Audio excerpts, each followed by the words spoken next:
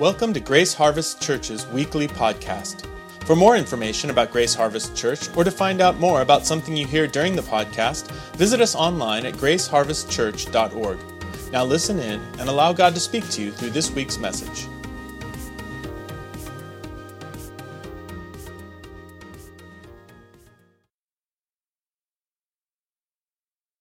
Series called Vistas. And actually what we're going to be doing is going through the whole story of the Bible, but we're going to, skip a lot. We're going to hit the highlight film throughout the course of the summer. And today we're going to talk about the Exodus, one of the most important stories of the Old Testament. In fact, what I want to put before you today is that the Exodus is a pattern for the entire Scripture, for the entire story of the Bible, and it's a pattern for your life as a Christian. The whole Exodus story and the nation of Israel and the wilderness and coming into the promised land, all of those things are part of a pattern that all of us are going to, a journey we're going to go on. And I kind of want to review for a couple minutes where we've been first. I know last week Pastor Noah shared on fatherhood on Father's Day, and so we skipped a week. And so I want to go back and review quickly where we've been the last 4 weeks that preceded last week. We've learned that God created a beautiful universe, and He created a paradise called Eden, and He put a man and a woman there, and He gave them a world to manage and watch over and increase, but they chose death. I should say, we chose death, and all of creation fell into corruption because of our choice. And then we saw that God had already set in motion a plan, and that plan is called the promise. He gave a promise through Abraham and his son Isaac and his son Jacob. And then Jacob had 12 sons, and they became a people, a nation that was 12 tribes called Israel. Right? That's what we learned. And then we learned that Israel went down into Egypt, and they were there to be protected. But over the course of time, the pharaohs of Egypt forgot all the great things that Joseph and Israel had done for them, and they enslaved the people of Israel. And these people were enslaved for 430 years. And in the midst of their 430 years of enslavement, they began to cry out to God. And God continued His plan to rescue them. And ultimately to rescue all of creation from our true enemy. And that is sin, the power of Satan, and death. Today we're going to learn about the great victory of God called the Exodus. We're going to see that the Exodus is a pattern that continues throughout Scripture and is most clearly seen in the life of Jesus Christ, in His death, His burial, His resurrection, and His ascension.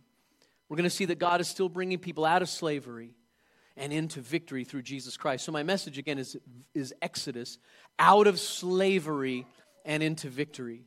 And what I want you to see today in this message is that all of us are like Israel in Egypt. And we're captive to sin and death until we are rescued and brought into a new place.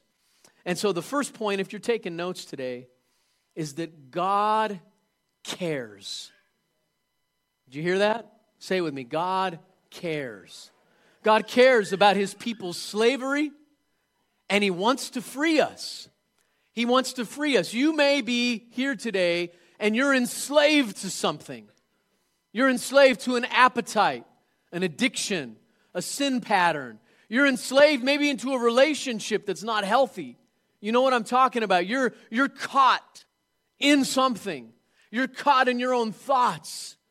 And you don't recognize, I need rescue. Maybe you do recognize it, and you've tried to rescue yourself, and you've tried self-help, and you've tried, all the other little tools that are out there in our society, and you can't get free. I want to tell you that God wants to liberate you and set you free. Amen?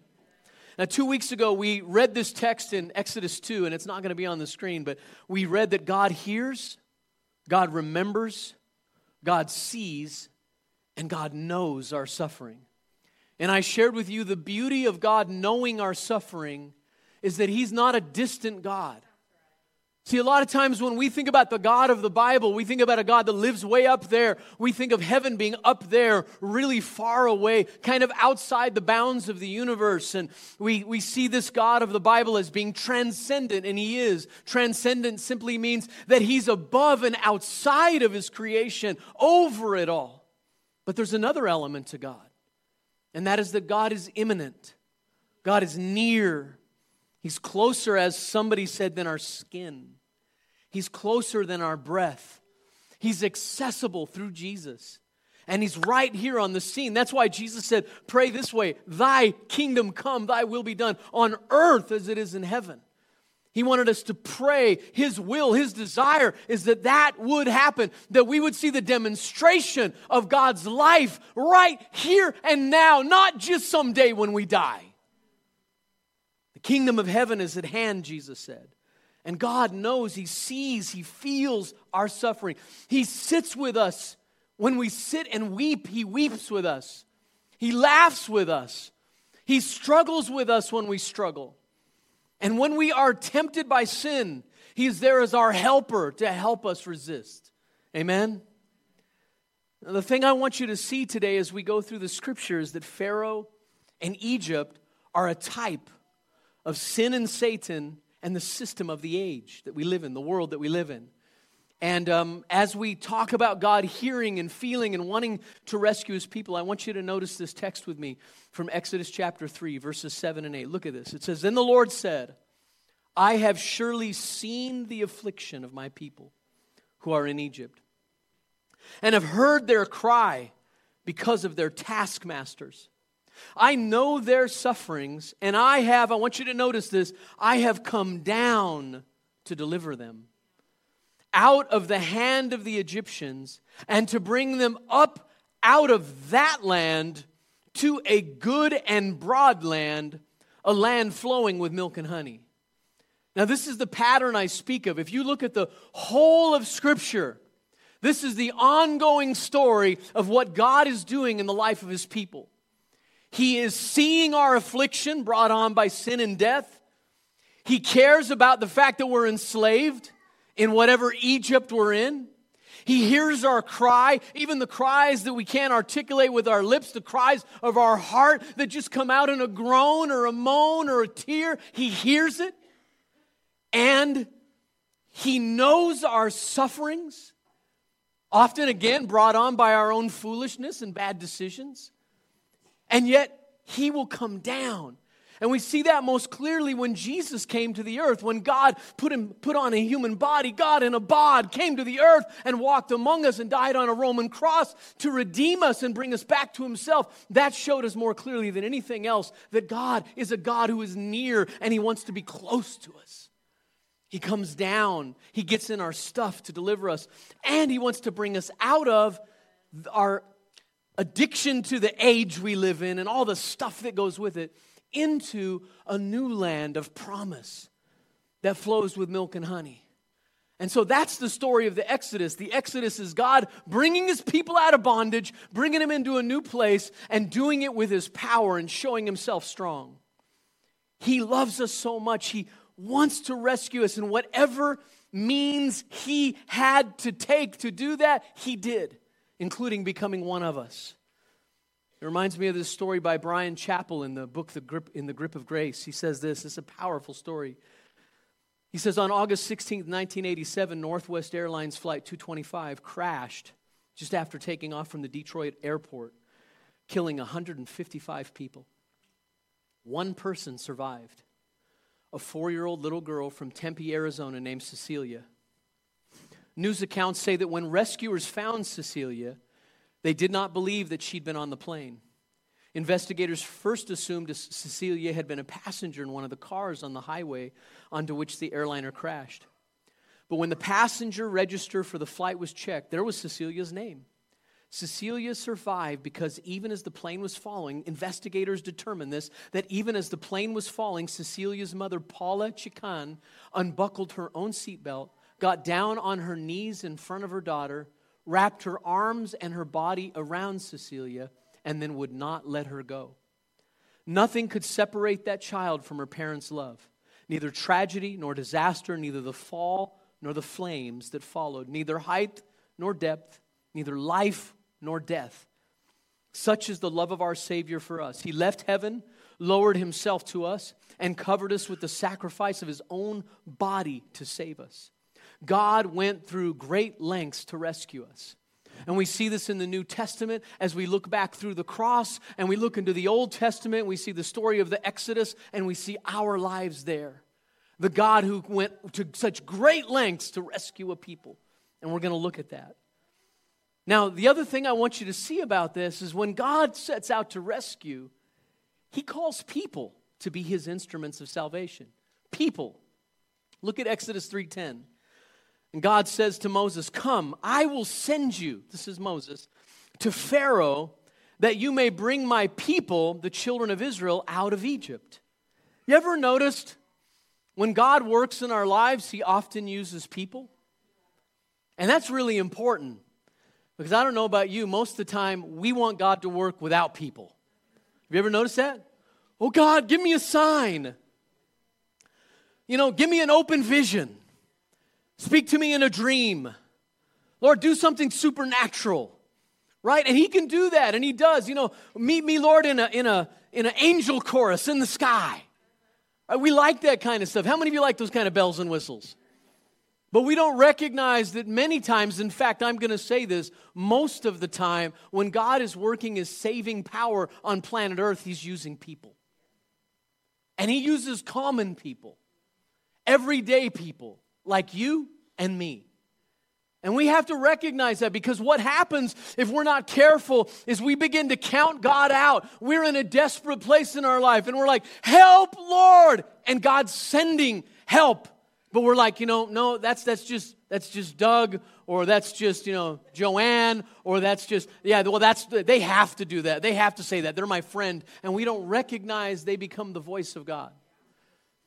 You see, my dad was a drug addict and a convict and very young.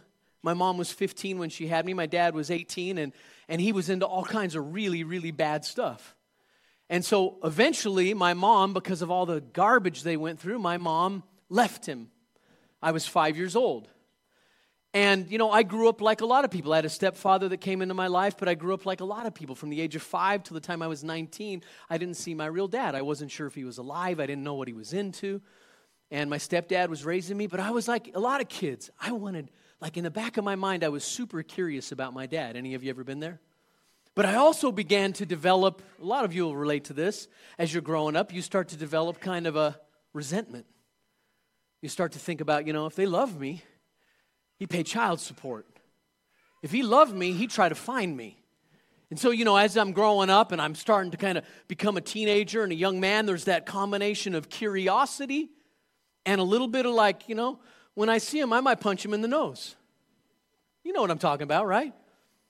And so what happens? At 19 years old, through a series of supernatural events, I get reunited with my real father. Now, this man has caused more pain in my life than anyone else. And I have a lot of reason to be resentful. I found out later through a series of different things, there were reasons why child support didn't come in. And my mom wanted to completely disconnect. She didn't want any connection, so she fled.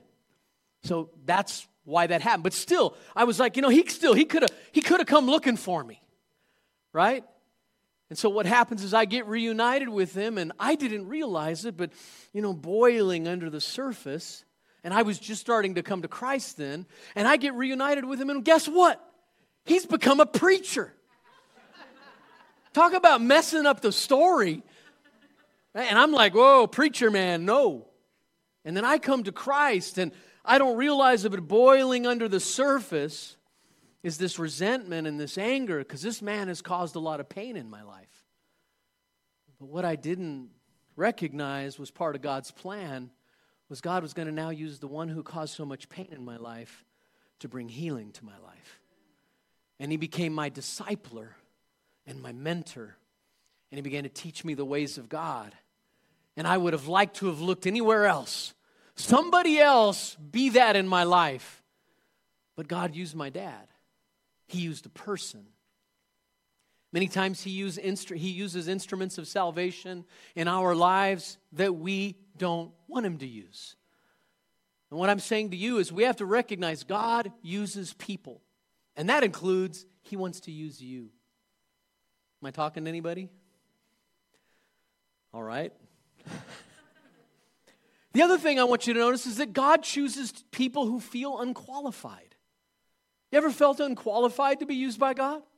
Look at Moses' conversation with God here in Exodus 3 and in Exodus 4. Verse 11 in Exodus 3. But Moses said to God, after God had called him, God said, I want you to go to Pharaoh in Egypt and tell him, let my people go, right? So then, God comes and talks to him, and Moses replies to God this way in verse 11. But Moses said to God, who am I that I should go to Pharaoh and bring the children of Israel out of Egypt? Chapter 4, verse 1, and then 10 through 13. Then Moses answered, but behold, they will not believe me or listen to my voice, for they will say, the Lord did not appear to you. Verse 10, but Moses said to the Lord, oh my Lord, I'm not eloquent, either in the past or since you've spoken to your servant, but I'm slow of speech and of tongue. Then the Lord said to him, who has made man's mouth?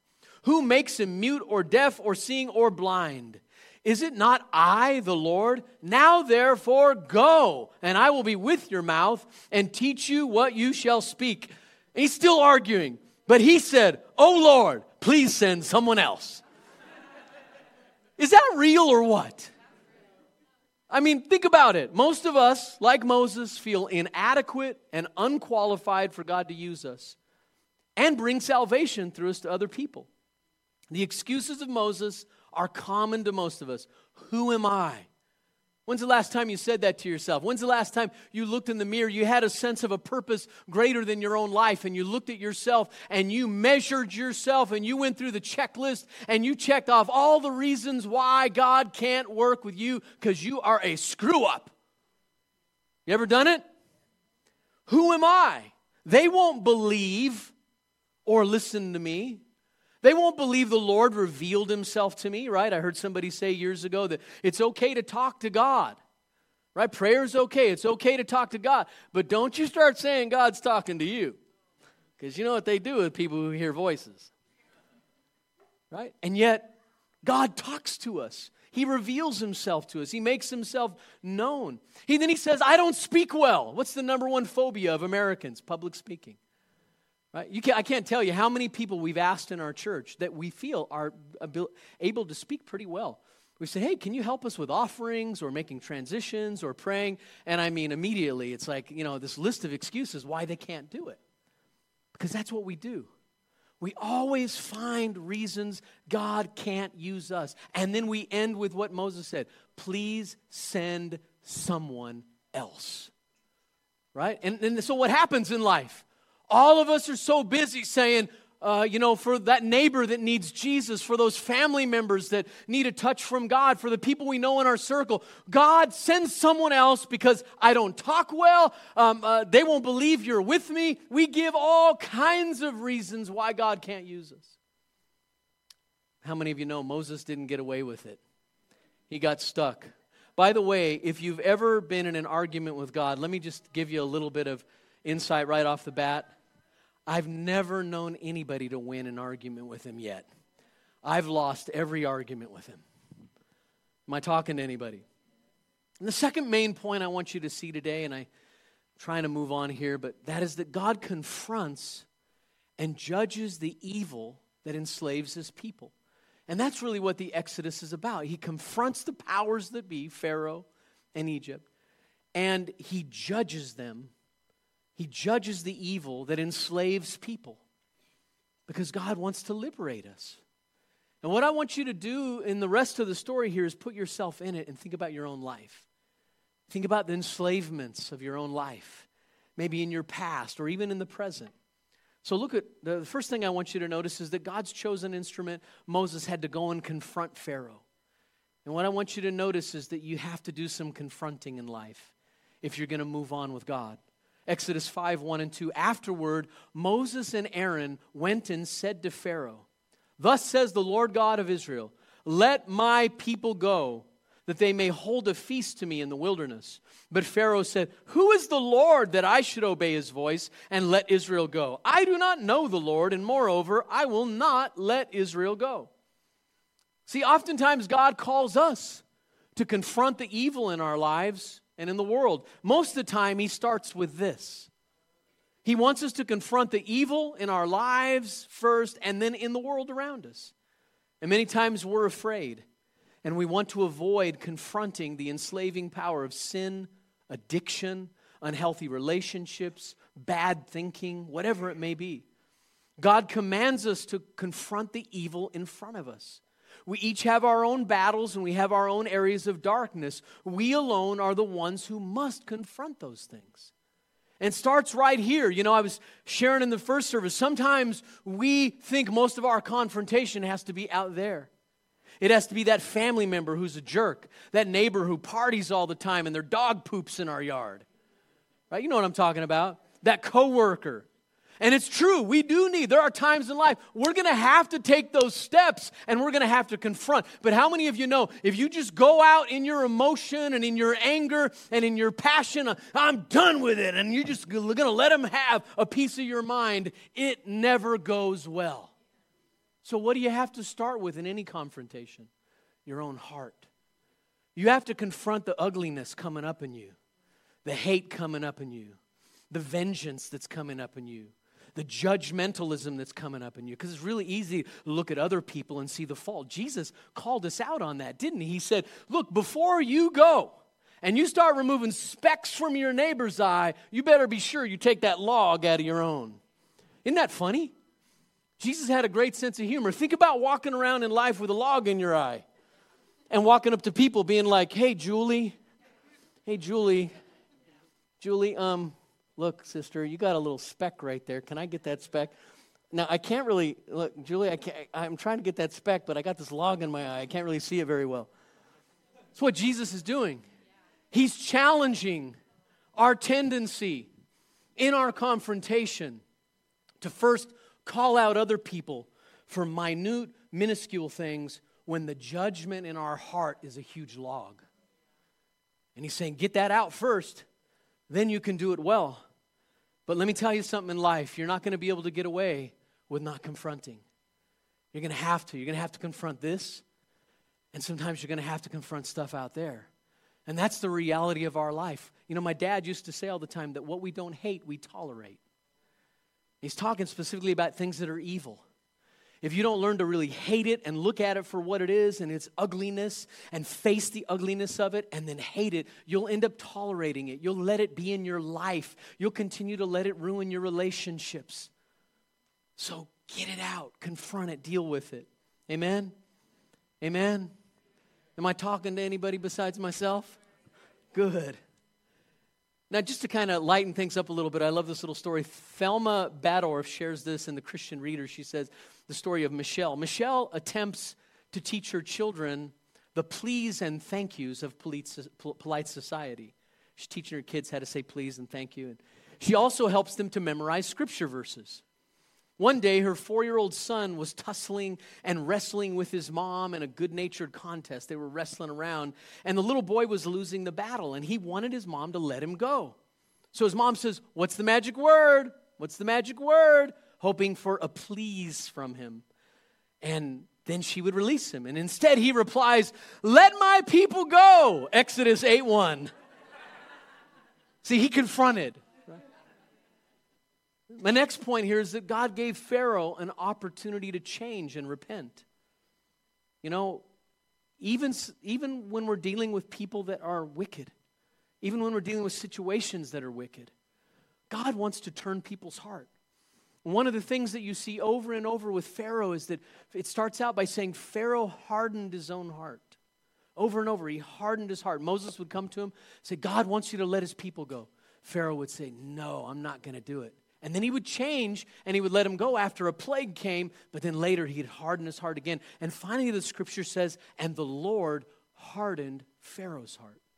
I heard years ago Jack Hayford, a great Bible teacher, was explaining the Hebrew language there. And he said what the Hebrew language seems to indicate is that it started out like Pharaoh's heart was like cement or concrete that's wet. And it was growing a little harder, and it was his own choice. He was making sure the conditions were for it to harden, but there came a point in the process where it's like God accelerated it and went, okay, if you're going to harden yourself and you're going to resist me and you're going to continue to disobey me and continue to do that evil thing, I'm going to set you. And that's what he did with Pharaoh. He set his heart. And at that point, Pharaoh couldn't change.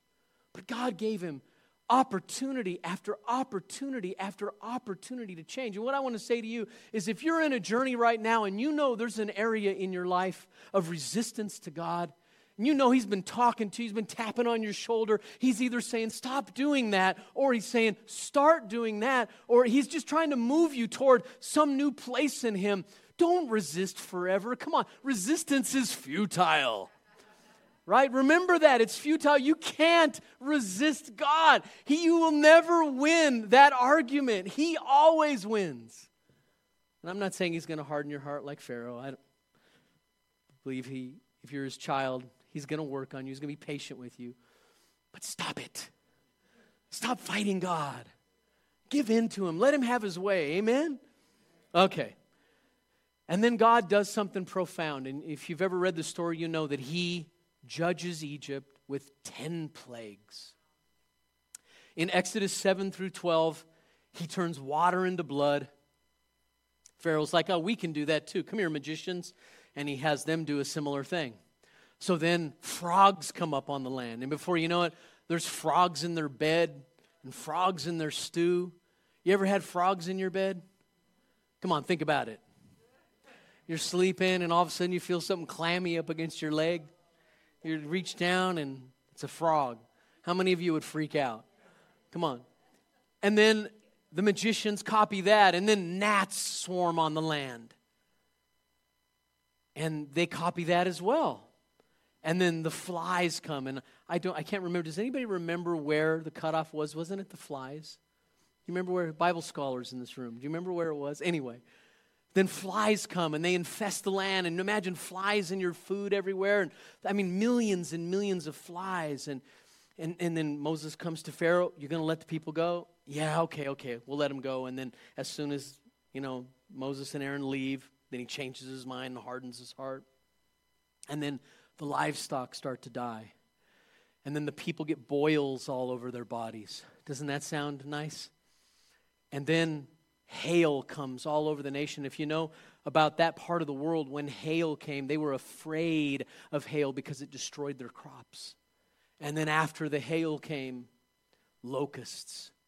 And locusts were, all through the Old Testament, locusts are representative of judgment from God on the land because they destroyed the crops. So then the locusts come. And then they go through 3 days of darkness, where they couldn't even see their hand in front of their face. And then lastly, the 10th plague, God causes the death of all the firstborn children and animals of Egypt. Now, before you say, man, God's mean, and you feel like you have to defend him, I want you to think about what this Pharaoh in Egypt had done.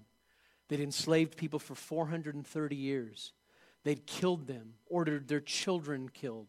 Pharaoh had been a wicked ruler. He was the most powerful man on earth at the time. Nobody could resist him or stand against him, so God had to. And what he sowed, he reaped in one night, over the course of several weeks with all the plagues. And I want you to see one of the main purposes of all this, and that is that God was judging the false gods of Egypt. Look with me at Exodus chapter 12:12. It says, "For I will pass through the land of Egypt that night, and I will strike all the firstborn in the land of Egypt, both man and beast, and on all the gods of Egypt I will execute judgment. I am the Lord." Each of these plagues were similar to actual conditions that sometimes happen in Egypt during the flood stages of the Nile or at other times. They believed that their gods controlled the Nile and controlled their world, and that their gods had the power to control these plagues. So these plagues happened over a very short period of time. They were compacted together, one right after the other, and they would have been a demonstration that Yahweh was the true God and that his power and judgment was over their false gods. So in the course of the Exodus, God deals with Pharaoh's power, He deals with Egypt's power, and He deals with their false gods, and He shows them, I'm the true God. You can no longer act like your God, because Pharaohs were seen as gods. And then He rescued His people through the sacrifice of the Passover lamb. They killed a lamb, they ate it, they covered their door frames with the lamb's blood. And as the children of Israel covered their door frames with the lamb's blood, they went into their homes and ate a meal in haste. And as they ate that meal, the death angel passed through Egypt and killed the firstborn, but all of Israel was preserved and kept. And we see, according to what we know of the Scripture and Jesus being a Passover lamb for us, we see that Jesus being under His blood, being covered, being under His house protects us from the ultimate death, the second death, the death of eternal damnation. So this Passover lamb was an Old Testament type of Jesus. And then out of that, God provided spoils for His people. The Scripture says that they plundered the Egyptians and all of the things that they needed. Think about this. For 430 years, Egypt had got wealthy on the backs of these slaves. Egypt had oppressed them, and because of that oppression, they were able to build cities and beautiful homes and have prosperity. But their prosperity was at the expense of a slave race. And now God's saying, that's enough. I'm going to get you back what's been taken from you. So they got all the spoils of the Egyptians. And that gave them what they needed when they went into the promised land, when they went into the wilderness and they built a tabernacle for God. And lastly, God drowned and washed away all their past evils. I want you to see this in Exodus chapter 14, verses 26 through 31. Look at the scripture with me. It says, Then the Lord said to Moses, Stretch out your hand over the sea, that the water may come back upon the Egyptians, upon their chariots, and upon their horsemen. So Moses stretched out his hand over the sea, and the sea returned to its normal course when the morning appeared. And as the Egyptians fled into it, the Lord threw the Egyptians into the midst of the sea. The waters returned and covered the chariots and the horsemen and all the host of Pharaoh that had followed them into the sea. Not one of them remained. But the people of Israel walked on dry ground through the sea, the waters being a wall to them on their right hand and on their left. Thus the Lord saved Israel that day from the hand of the Egyptians. And Israel saw the Egyptians dead on the seashore. And Israel saw the great power that the Lord used against the Egyptians. So the people feared the Lord, and they believed in the Lord and in His servant Moses. Now what we see here is a type for us. When you and I put faith and trust in Jesus Christ and we begin to follow Him, what's one of the first things that happens? We go through water baptism. This was Israel's water baptism. They went through the Red Sea, came out the other side of it, and all of their past, Pharaoh, Egypt, the powers of that military, the oppressors, all of their slavery, all of it was washed away as they went through safely, and they came out the other side of that sea with their past oppression behind them. And that's what happens to us. We come to Christ. We go through the waters of baptism. It represents us dying to our old life, being raised up into a new life, having our sin washed away and cleansed away from us. And we come up out of the waters new, resurrected in Jesus Christ, ready to begin a new life with Him, filled with His power, filled with His Spirit, and able to now walk with Him because He lives in us. That's a good place to say amen. Everything that slavery represented was washed away. Pharaoh and all his military power were drowned. The past and the evil of slavery, death, and oppression was left behind them, all because of Jesus Christ. And that's what as I continue to go through this series, as we continue to go through this series, the thing that I'm hoping that you see is that all of it points to Jesus. All of this, all the stories point to Jesus Christ and what He's done for us on the cross. Amen? And He has delivered you. He's delivered me. Listen, if you're here today, I want to say this to you. If you're here today and you're battling with addictions, if you're here today and you're hooked into some bad stuff, and you know you are, if there's a darkness in your life, I mean, a darkness that you know is going to ruin you and destroy you unless something changes, I want you to know that God gives you hope. He loves you. He wants to rescue you. He wants to deliver you. He wants to bring you out of that and bring you into freedom. He wants to wash away your past. I'm not saying it's just a simple thing. It's a process and a journey of walking with Him throughout life. But God is a deliverer. God is a rescuer. He's never changed. He's still doing this today. We have people all over this room who've come out of addictions, who've come out of broken relationships, who've come out of really, really messy divorces and the pain of that. And we've watched God rebuild and restore their lives. And what I want to say to you is God can rebuild and restore your life. Amen.